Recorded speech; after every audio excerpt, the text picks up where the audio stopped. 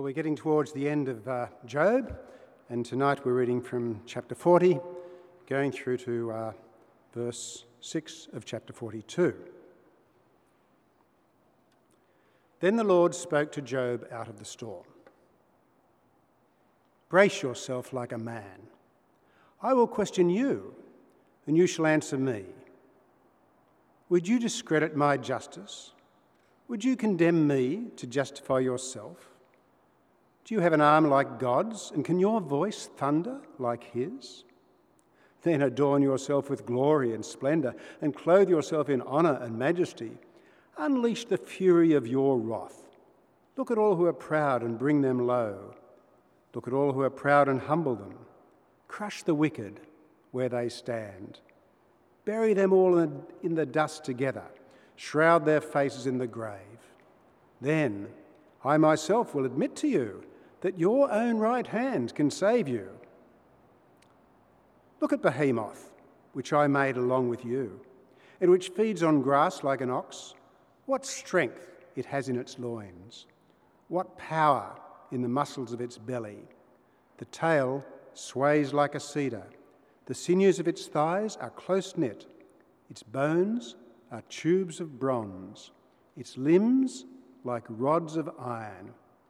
It ranks first among the works of God, yet its maker can approach it with his sword. The hills bring it their produce, and all the wild animals play nearby.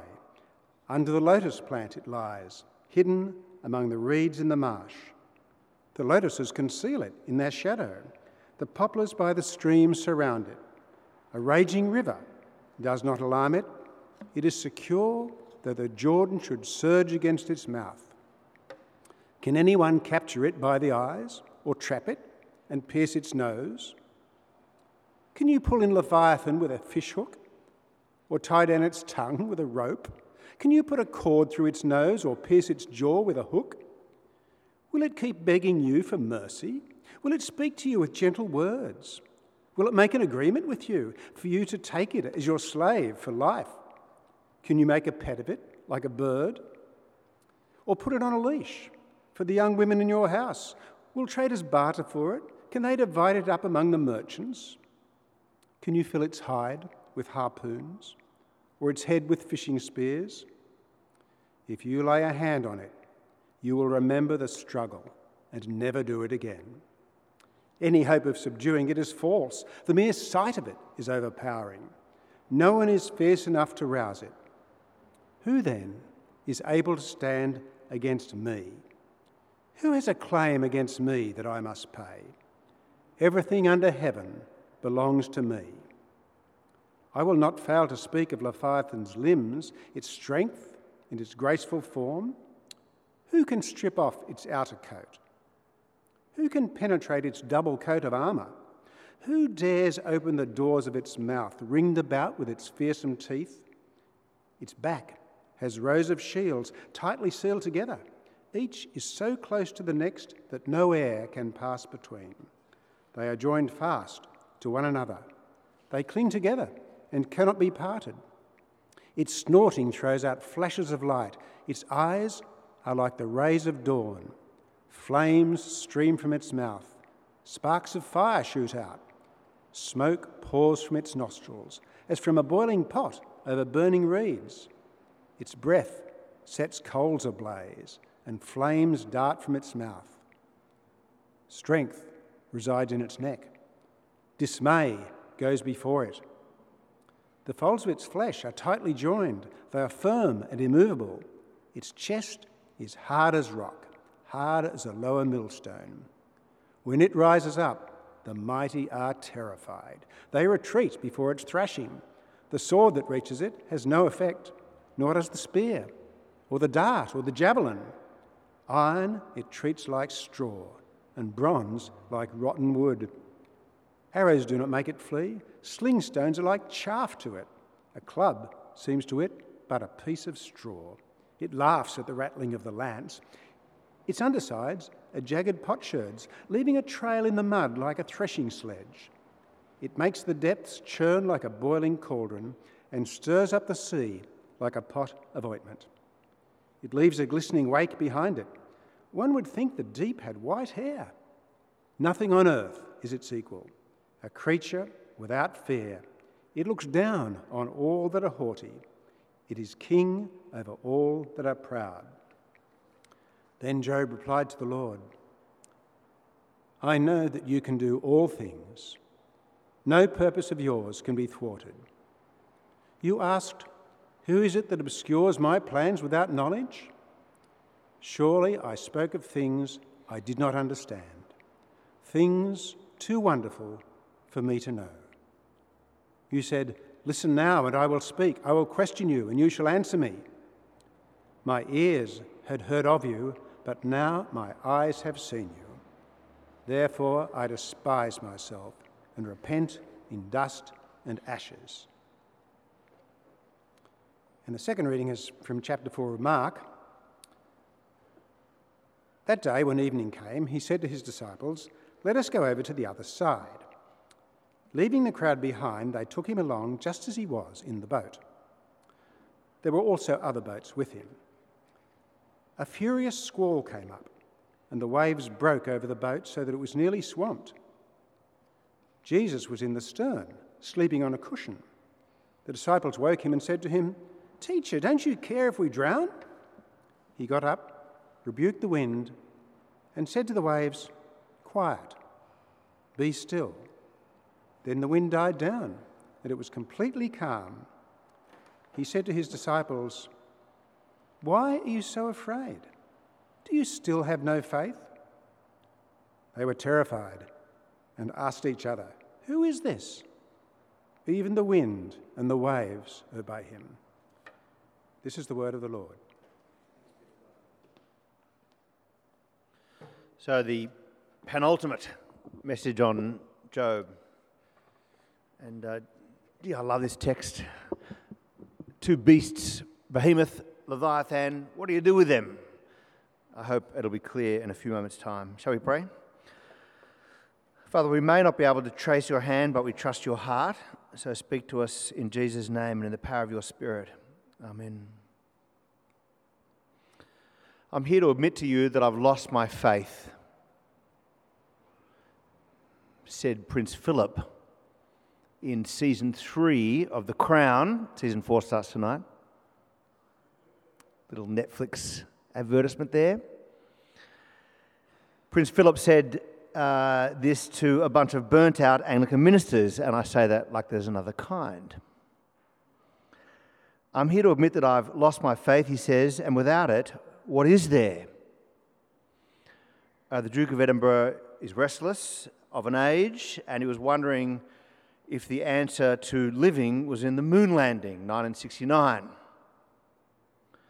But no, he says to the clergy, the loneliness, the emptiness, and the anticlimax of going all the way to the moon to find nothing but haunting desolation, ghostly silence, gloom, that's what losing faith is, as opposed to finding wonder, ecstasy, the miracle of divine creation. That's Job. God's design and purpose. Philip says, what am I trying to say? It's very vulnerable in this moment. I'm trying to say that the solution to our problems is not in the ingenuity of the rocket or the science or the technology or even the bravery. He said the answer is here or here or wherever it is that faith resides.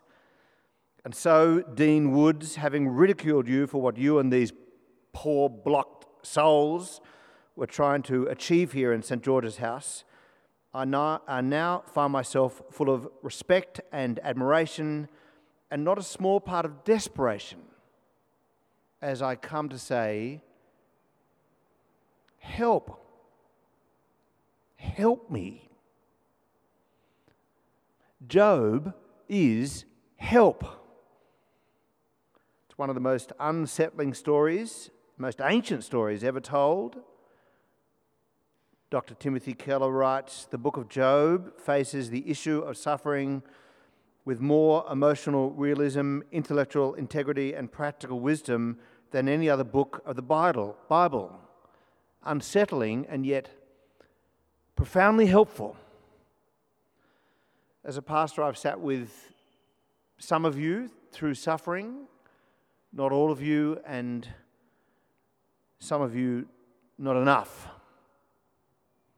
And I've seen some amazing patience and endurance, even patience with your worthless physician friends, people who came to heal but ended up only hurting. And sorry if I've ever been that person for you.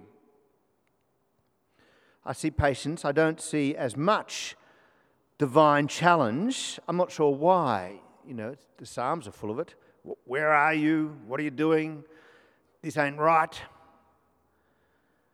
Certainly not as much as Job did, and maybe it's because his friends muddled it, or maybe he didn't have the clarity of the gospel. I'm not sure, but in chapter 31, verse 35, he famously says, and maybe it's the most important passage in Job's words, when he says, I here now sign my defense. I rest my case. Let the Almighty answer me. Let my accuser put his in writing. Let him write down what his problem is with me, and surely I'll wear it like a crown. This is his challenge to God. Now, if you did that, what would you want to hear from God? Job is a wealthy man, but he loses everything and he doesn't know why. The reader knows why, namely a cynic, Satan, has claimed that Job only fears God for the stuff. You take away the stuff and he'll do what everybody does. He'll walk away. That happens all the time. You know it. You see it. And so the hedge goes down. The stuff gets taken away in a tsunami of pain. Job sees no rhyme, no reason, no method in the madness. It's like he's sitting down with a jigsaw of his life and he's saying the pieces don't fit, the puzzle's faulty. His friends say, no, the puzzle's not faulty. You just got to make them fit. It is because you've sinned. That's the reason why you're suffering so. Job validates our lived experience where you appear to get nothing from God and nothing but talk from your friends. It's hard. Now, Job hadn't sinned, not even with this. You find that out next week. But he does think God is in the wrong, so he's skating to the edge. In fact, God will say to him in 40 verse 8, tell me, would you condemn me to justify yourself? People are doing that all the time when they discuss God. Job wants three things. One, he wants God to show up. He gets that, finally. That's last week. Secondly, he wants vindication. He gets that. That's next week. And thirdly, he wants an explanation. But as they say, 2 out of 3 ain't bad. Today, God shows up a second time. We heard the first time last week. The Lord answered Job out of the storm, out of a whirlwind, a second time. In chapter 40, verse 7, and he says to Job a second time, brace yourself like a man, on your feet. I will question you, and you will answer me. God does not treat Job as a snowflake. Now, you might not like God's answer. I mean, if this were a movie, would you want your money back? Job gets no explanation. Do you find that satisfying? In fact, I'm going to pop it up on Facebook tonight. Do you find the ending of Job satisfying? And you watch the answers if you're friends with me. Perhaps I'll make it public. Well, the important thing to say is that Job finds it satisfying. You might not find it satisfying, but the guy who suffers finds it satisfying. In fact, all his questions melt away. He says in 42 verse 5, my ears had heard of you, but now my eyes have seen you. Perhaps you might say before it was all talk, but something new happened out of the suffering. He was taken somewhere. Something beautiful took place. Frederick Buechner wrote this. It could sum up these texts. He said, here is the world. Beautiful and terrible things will happen. Do not be afraid. So in our text today, we get two questions, I believe, basically from God to Job, and they're on page 10 of your zine. With respect to justice, Job, are you above and across it all? Is that you? He invites Job to consider the proud and the wicked. And with respect to fear, he says to Job, can you put a leash on what is most terrifying? And he invites Job to look at the behemoth and consider the Leviathan. And lastly, what happens if you meet this God? And then we're going to round it off by singing How Great Thou Art, which would seem to me is appropriate. So the first 7 verses of our text tonight, with respect to justice, Job, are you above and across it all? A summary of last week, if you weren't here, in Job, in chapter 38, God finally shows up. He's been silent all along. Job doesn't find God, God finds him. Said, by the way, every single person who's been born from above. Job doesn't find God, God finds him. Job wants to give God a piece of his mind. God gives Job a piece of his heart. Job wants to pepper God with statements. God peppers Job with questions, heavy ones and then playful ones. God takes Job on a disorientating tour through his creation, disorientating in order to get him back on his feet again. Solid ground for wobbly feet. And if you were here last week, you realised that God's questions are not so much about his control over creation, which is the classic reading of this, but it's not a careful reading. A classic reading is God comes up and says, I'm God and you're not, so suck it up, Job. But if you look closely at the questions, that's not what's going on at all. It starts perhaps with his control over creation. Were you there when I created the world, set its foundations? Is that you? But it moves pretty quickly to his loving involvement in it. Consider the ravens. They cry out and God feeds them. Exactly what Jesus said, consider the birds of the air. They neither sow nor reap, yet your heavenly Father feeds them. The questions then are humorous in part. Remember the ostrich? Not smart, not beautiful, but gosh, when she runs, when she does the things she's supposed to do, they're playful. If I can put it this way, it's levitas, lightness, via gravitas. God is lifting Job up, and he needs some weight to lift him up.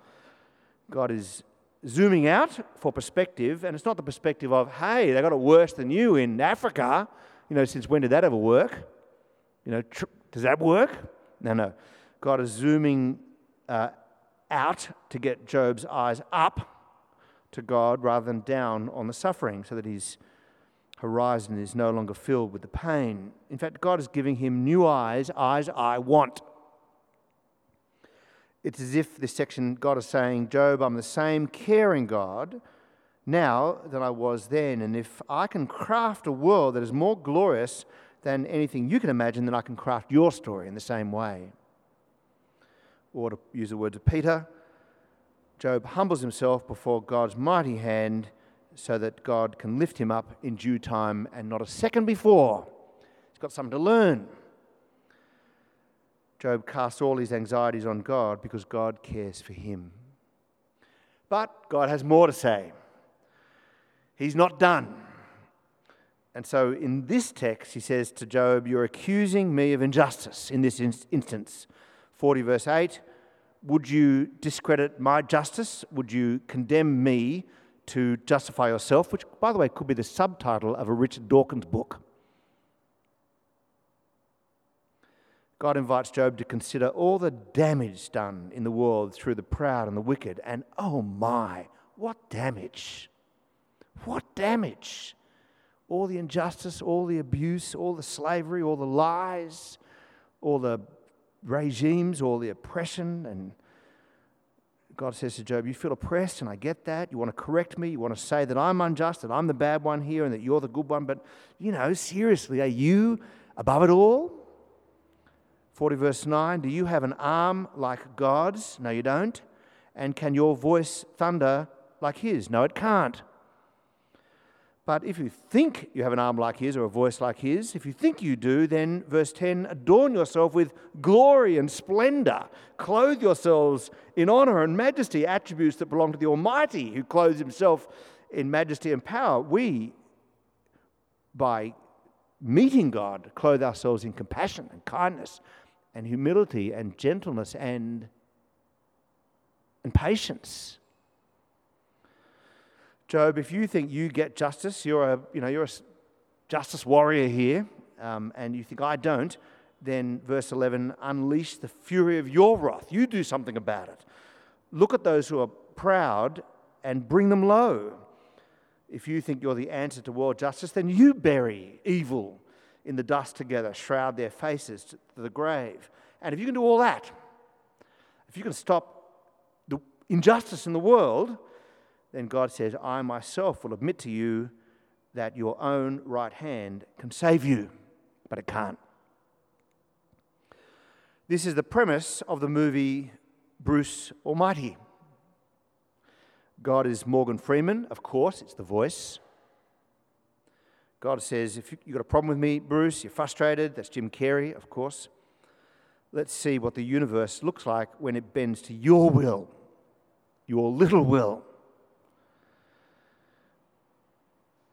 And yet, of course, my private will, what I want to do with my life, self-determination, is at the heart of Australian secularism.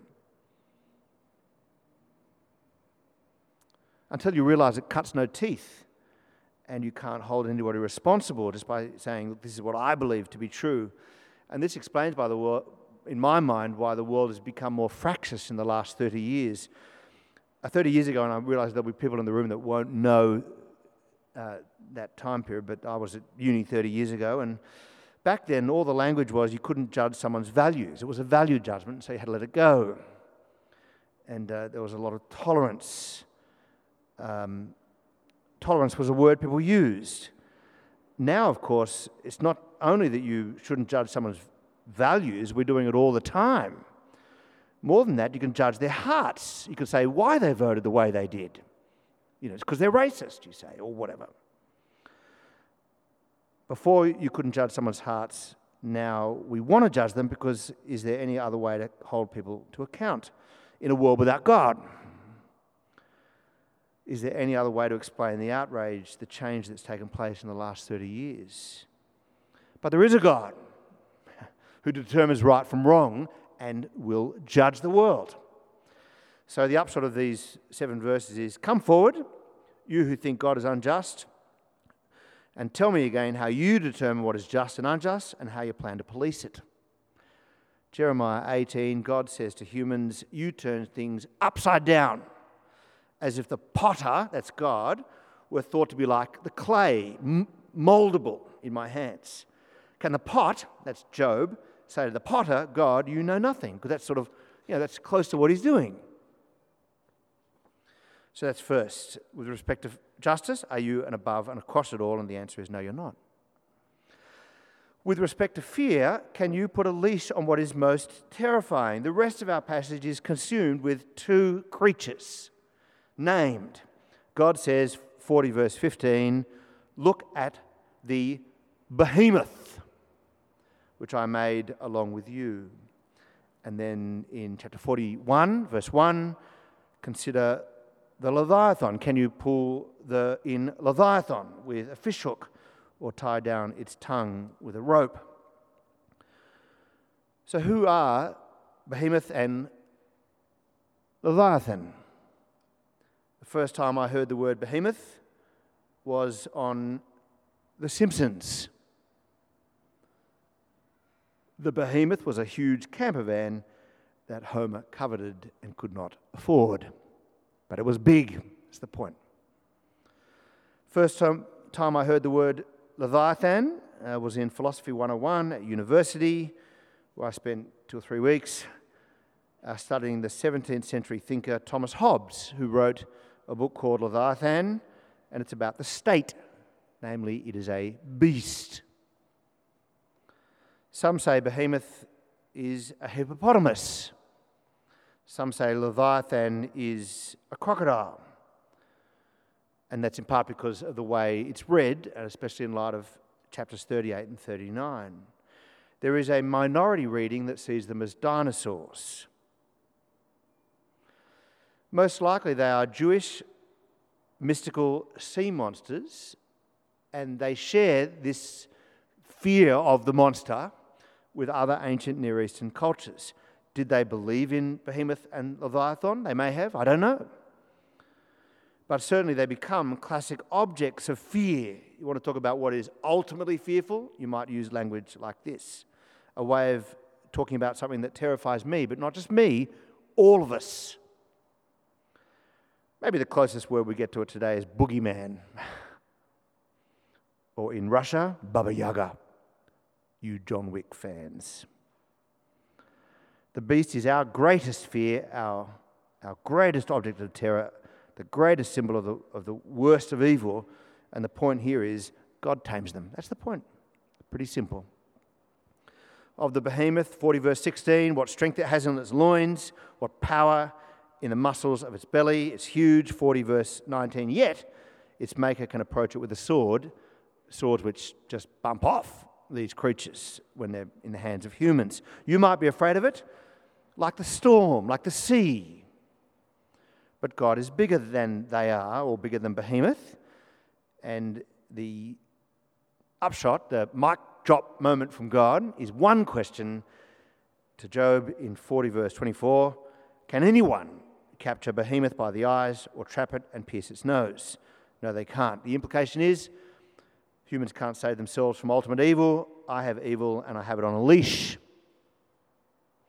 Of Leviathan, God says to Job, at the very end of the passage in 41 verse 33, nothing on earth is its equal, a creature without fear. It looks down on all that are haughty.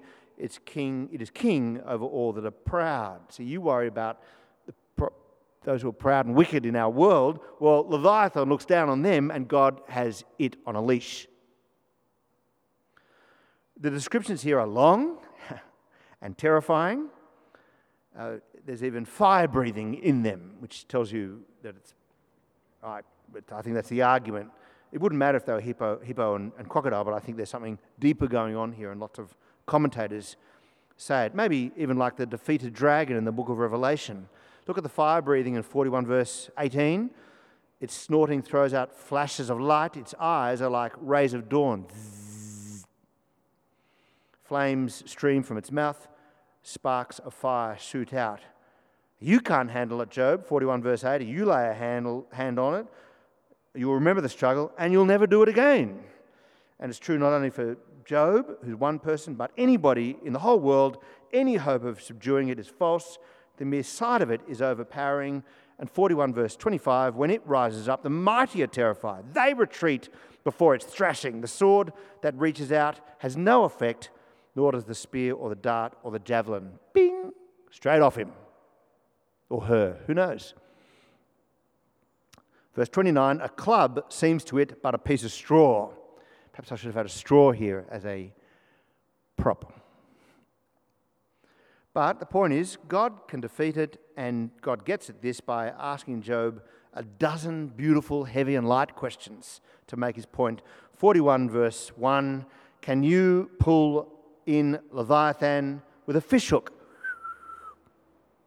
Can you tie down its tongue with a rope?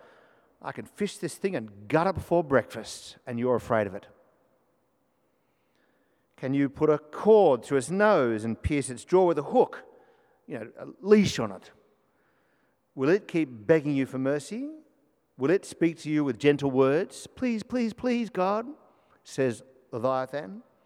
Will it make an agreement with you for you to take it as your slave for life? And my favourite of all, 41 verse 5, can you make a pet of Leviathan like a bird, or put it on a leash for the young women of your house?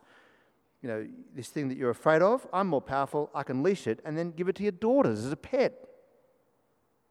Your girls. That sort of humour here. Here's the truth. Every truly powerless person needs a higher power. Every truly powerless person needs a higher power. And if there's no God in the world, then, we still need them, and they'll be an advocate. It could be a friend or a lawyer, the government. We believe in higher powers when it comes to truly powerless people. And that works with smaller things and with a few items that you feel like you can fight. But what about the biggest terrors? The one that all humanity can't deal with? How about, for example, the sin within me? Let's call it behemoth. Who can defeat it? Who can save themselves? What about world injustice? What about death itself? Let's, just for interest, call that Leviathan. In such circumstances, I don't just need a higher power, I need the highest power. God is the highest power. That's the point of these verses. A point made about Leviathan in Psalm 104, look it up. And I think better still, Leviathan and oceans and seas are the same idea, that which I can't tame or control, that which I'm afraid of. Psalm 107 has this beautiful and poignant, relevant point about the storm. Psalm 107 verse 25, God spoke and stirred up a tempest and lifted high the waves.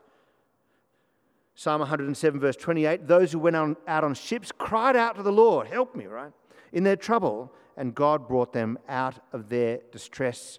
God stilled the storm to a whisper. The waves of the sea were hushed. Remind you of anyone? Jesus calmed the storm that the disciples were afraid of. Jesus is Yahweh in that moment, or at all moments, but certainly in that moment, proving that he's Yahweh calming the storm. Compare Psalm 107. That is, Jesus is bigger than the storm. No wonder they were more terrified of who they had in the boat with them, even more than the storm. Paul met Jesus Christ late in his life, never too late.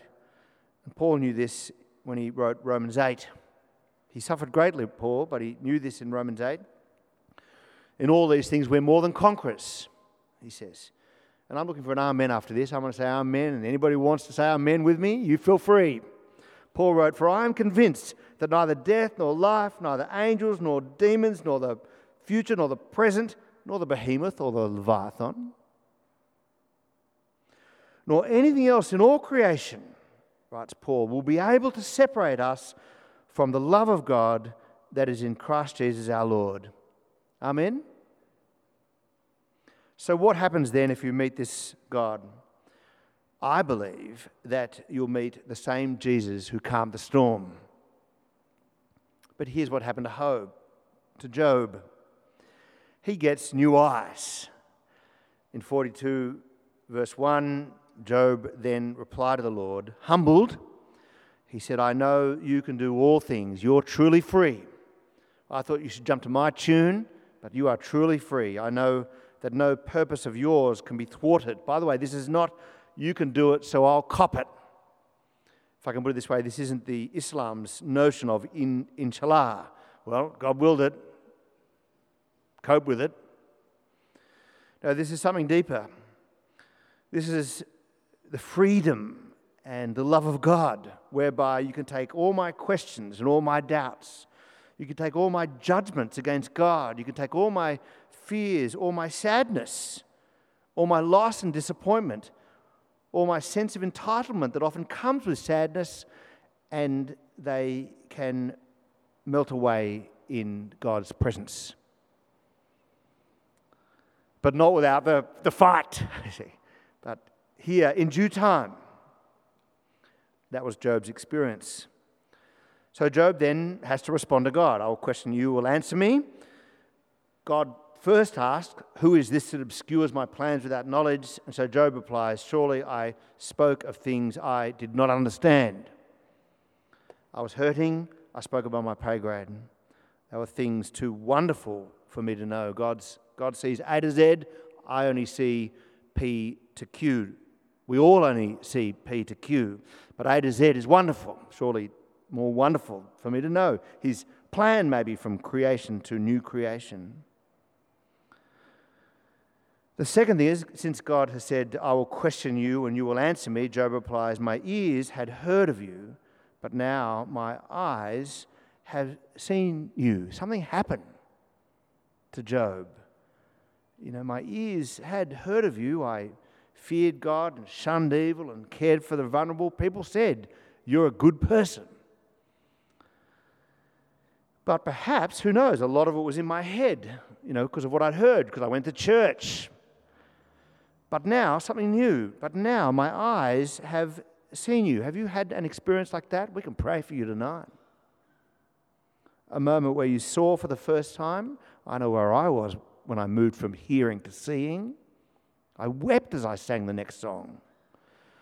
Often that moment is true for someone who becomes a follower of Jesus. Therefore, he says, to conclude, I despise and repent in dust and ashes. The word myself is not there in the Hebrew. I, something, a verb, related to the word despise, and I repent in dust and ashes. Now, as I said, it's hard to translate in the Hebrew, but it's more likely something like, therefore I surrender, therefore I recant, therefore I give up my you are in the wrong mantra. I'm taking off the paper crown. That's what I'm despising or rejecting. Because God will say in a moment, you've not sinned. But he repents not of sin, but of his approach to God. I turn around and I do it in dust and ashes, in humility. Or maybe even in the Hebrew, it's hard to translate, I repent of the dust and ashes. In other words, it's time to get up again. What will happen if you meet this God? I believe that you'll get up again. I believe that you'll meet Jesus, risen from the dead, and you'll rise with him from the dust, certainly in the age to come, but maybe even in this life, in due time, Peter says. Perhaps it's time to get up again. You've suffered and you're disappointed. And if you haven't or you aren't now, then this book will prepare you. By the way, who of your colleagues has such an ancient book to prepare them? David Atkinson wrote, if the nature poems of chapter 38 and 39, that's last week, speak to us of divine wisdom, Behemoth and Leviathan point us to divine power. But in God's hands, power is never coercive, but always creative. It is the New Testament which fills out the truth that the divine power is the power of love manifest in Jesus. You see, God has all the power. He has all the knowledge. He will destroy all evil and all injustice. He can take your greatest fears, our greatest fears, and tame them, such that all our questions melt like mist. And he does that through the life and love and work of Jesus Christ. You see, there's so much that Job didn't get to see because he had no idea how the story was headed, how his individual story was going to fit into the larger one. He didn't know that God was going to come down, not in the terror of a whirlwind, but in the frailty of human being, that God himself would join the dust and the ashes, and that one day Christ himself would lose it all, stripped naked, overcome by pain that even Job never experienced, the wrath of God for sin. Jesus cried out, my God, why hast thou forsaken me? But there's an answer to that question, and it's in that question that we find the answer to ours. God's speech shows in profound ways God's power, God's care, God's justice, God's victory over evil, and each of these things is found in the life and work of the man who chose the dust and the ashes for us. He went there to bury the greatest fears. He rose again as the victor over injustice. This is our gospel. This is our help. And it is this word that is able to lift us out and up again. Here is the world. Beautiful and terrible things will happen. Do not be afraid. Let's pray.